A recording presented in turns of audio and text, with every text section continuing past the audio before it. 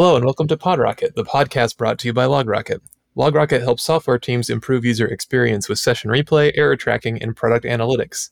You can try it for free at logrocket.com. My name is Noel, and with me today is Rizèl Scarlett, a developer advocate at GitHub. Welcome to the show, Rizèl. Hey, thanks for having me. I'm excited to chat today. Can you tell us a little bit about yourself and your role, what you've been focusing on lately? My name's Rizèl, like you just said, and I am a developer advocate at GitHub. Started off my career in help desk and then went to software engineering. And then I transitioned into developer advocacy, which I feel like is a combination of both roles where I get to help people, but I also still get a chance to code. A lot of my role is focused around introducing people to open source as a contributor or helping to improve their lives as maintainers. And then also, most importantly, just talking to people about the new GitHub products and tools and figuring out how can we make it better for them, but also empowering them to understand how to use those products better. One of the products that I've done the most advocacy for is GitHub Copilot. Can you give us an overview? I'm sure most listeners are probably familiar with Copilot. They've done some reading on it at least. For those who haven't or those who need a refresher, what is Copilot? How does it kind of slot into the development workflow? And surprisingly, I've met a lot of people who don't know what it is. I'm like, I need to do my job better. GitHub Copilot is, at GitHub, we're saying it's an AI pair programming assistant that helps you to code faster with less work. And when I describe it to people, I'll describe it as the Smart Compose feature in Gmail, where you start typing and then it has a bit of predictive text for you. So it's like that experience, but while you're coding. How does it work? What has Copilot been trained on? How does it do its kind of predictive stuff? So when it first came out, it was initially using an LLM called Codex.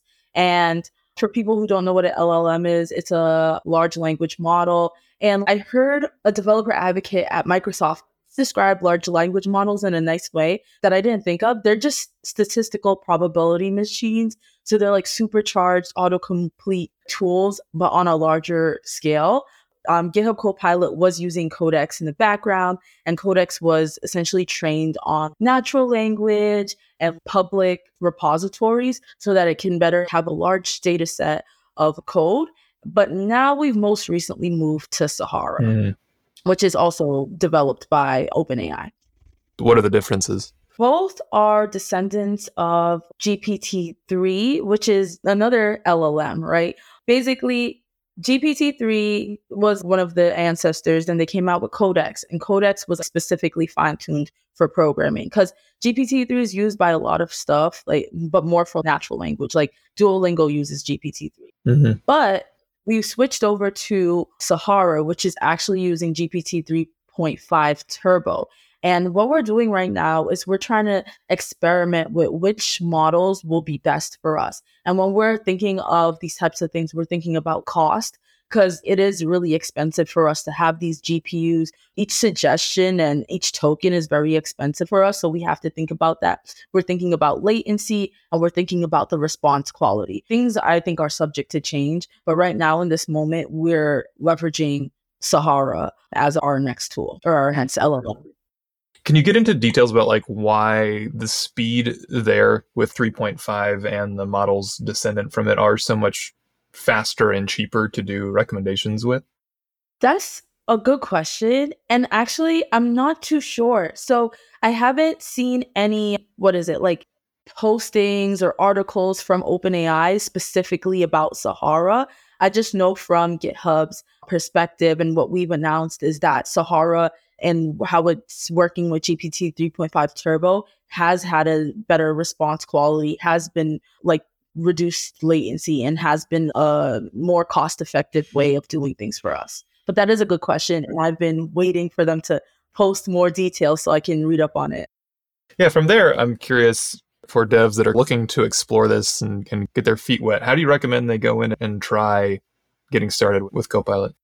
First is you can sign up for a subscription or a free trial, right? But after you do that, you do have to install the GitHub Copilot extension. Once you do that, if you're starting off with a blank file, I strongly suggest writing a comment because GitHub Copilot is working based on the context that it has in the file, right? So it's looking at your file name, It's looking at your cursor, and then it's just looking at what's in the file overall and any neighboring open files within your IDE. So if it has completely nothing, right? If it's just like a new code base and there's nothing there, write a comment stating the purpose of your application. If you want to create a markdown editor, this is like something I did. I was able to just create a markdown editor in one go because I gave it like a really large comment that said, I want to create a markdown editor in Next.js. I want it to have these couple of features. Like I want it to be able to support bold, italics, and whatever, so on and so forth. I want to be able to use these specific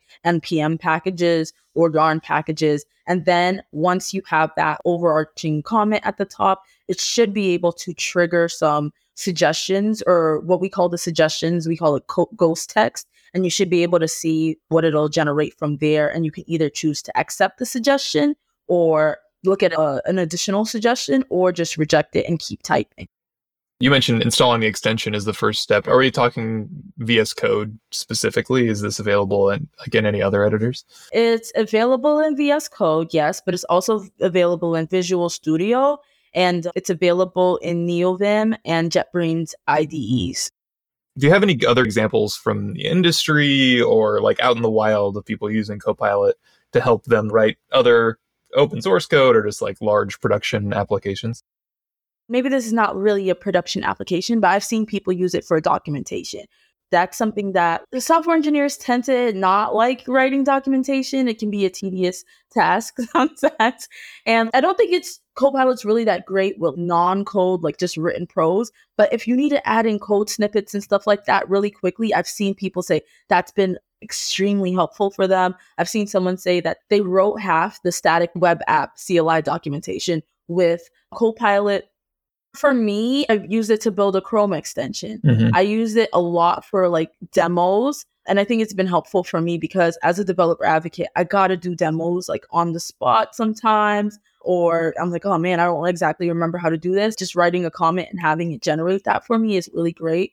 And I guess this is a small version of a production app, but I did create a web application that basically auto invites maintainers into our private maintainer community. That was really great because I don't code every day, so that's been helpful. And I also used it to create a VS Code extension that deploys your web applications to GitHub pages. So off the top of my head, for some reason, I'm not remembering all the stuff that I've seen in industry, but I have a ton of examples for myself. I've used it in generating type files. I found myself doing a lot of projects where I'm like parsing a lot of JSON in and out of these APIs that I don't necessarily have typings for. So like on the fly, I can just be like, hey, I can just set that to a variable, define a type for this, and then it'll spit out a type definition for me. And it saves me a ton of time instead of having to go look through the object very carefully and spec it all out. And it's always worked pretty well for me there. I love that. I think it's also good with like regex. I think regex is really powerful, but like I'm not going to remember it all the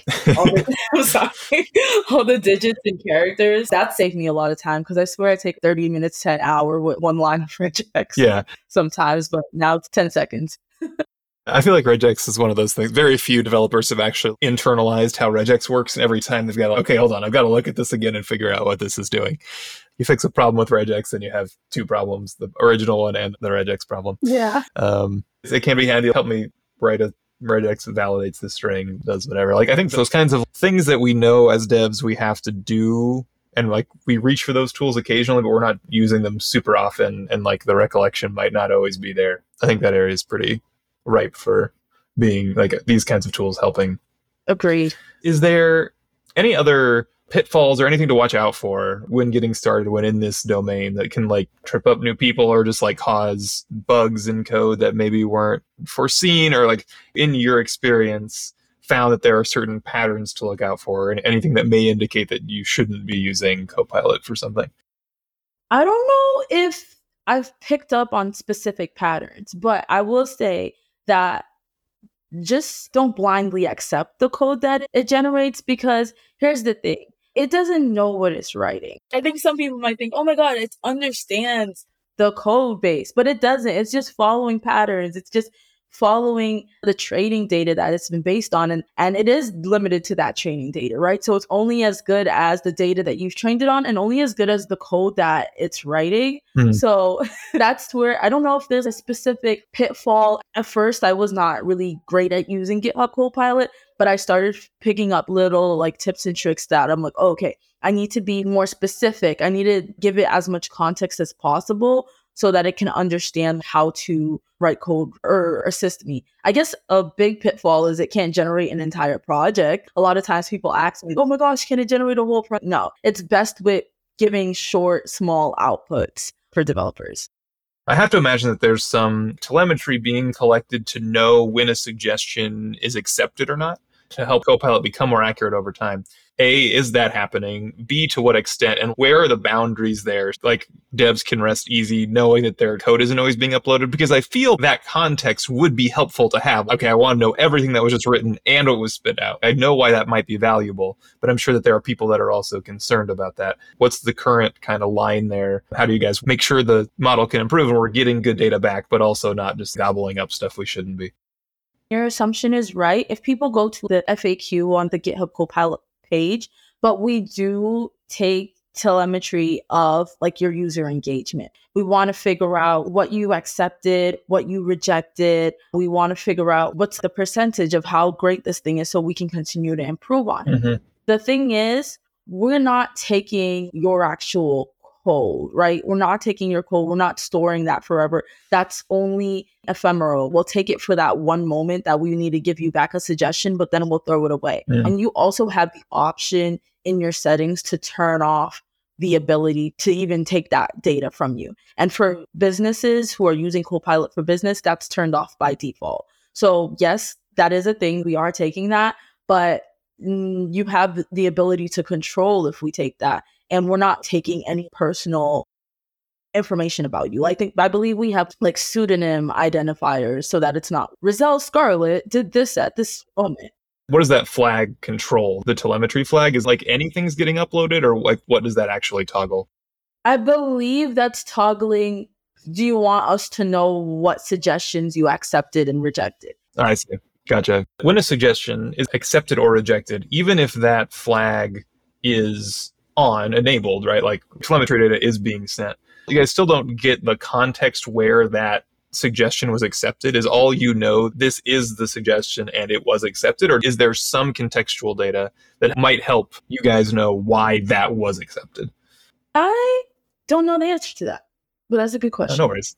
Yeah, because it'd be good to know when something is accepted and rejected, but I would feel without some context as to like what is leading to that suggestion, it may be hard to know. You mentioned that the flag being one of the things that you can turn off or being disabled by default on Copilot for Business or enabled by default, whichever way the flag works, whatever. The telemetry is turned off in Copilot for Business a little bit more. And for individuals, it's on. Are there other differences between the two?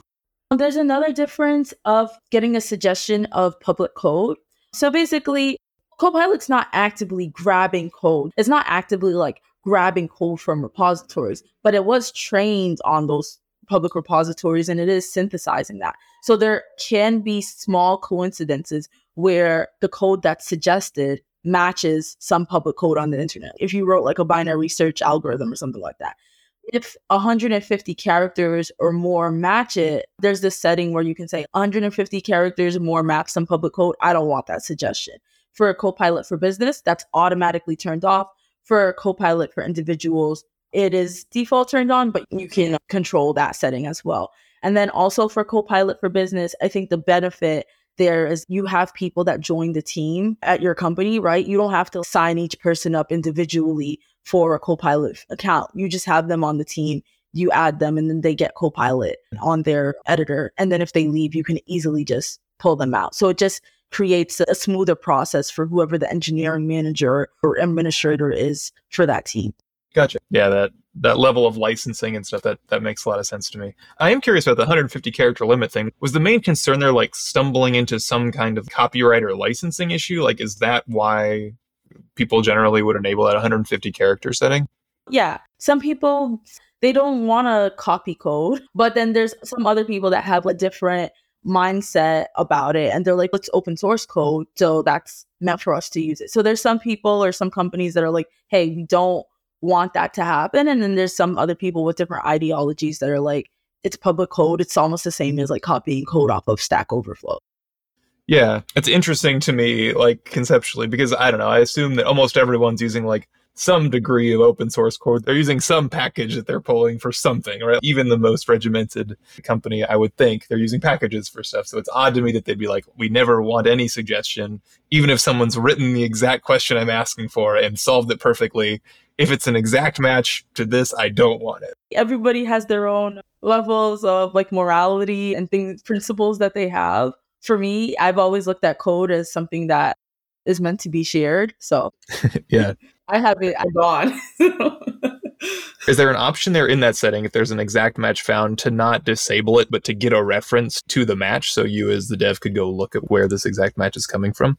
We announced that this feature is going to come out, but we announced that, I believe, at Universe, that we're working on a feature that'll give you information and be like, hey, this is being used in this repo. Are you okay with leveraging it? Gotcha. I don't think we launched it publicly, but as a staff member, sometimes I get like access to features a little bit early. And I swear I did see it pop up once and I thought it was so cool. But yeah. I could see that being very reassuring, I guess, to it. Like I can go look at wherever it came from, the repo or the question or whatever, and just get a little bit of context as to where the code's originating. Is there anything else kind of like on the horizon coming up that you're aware of or excited about that you can share?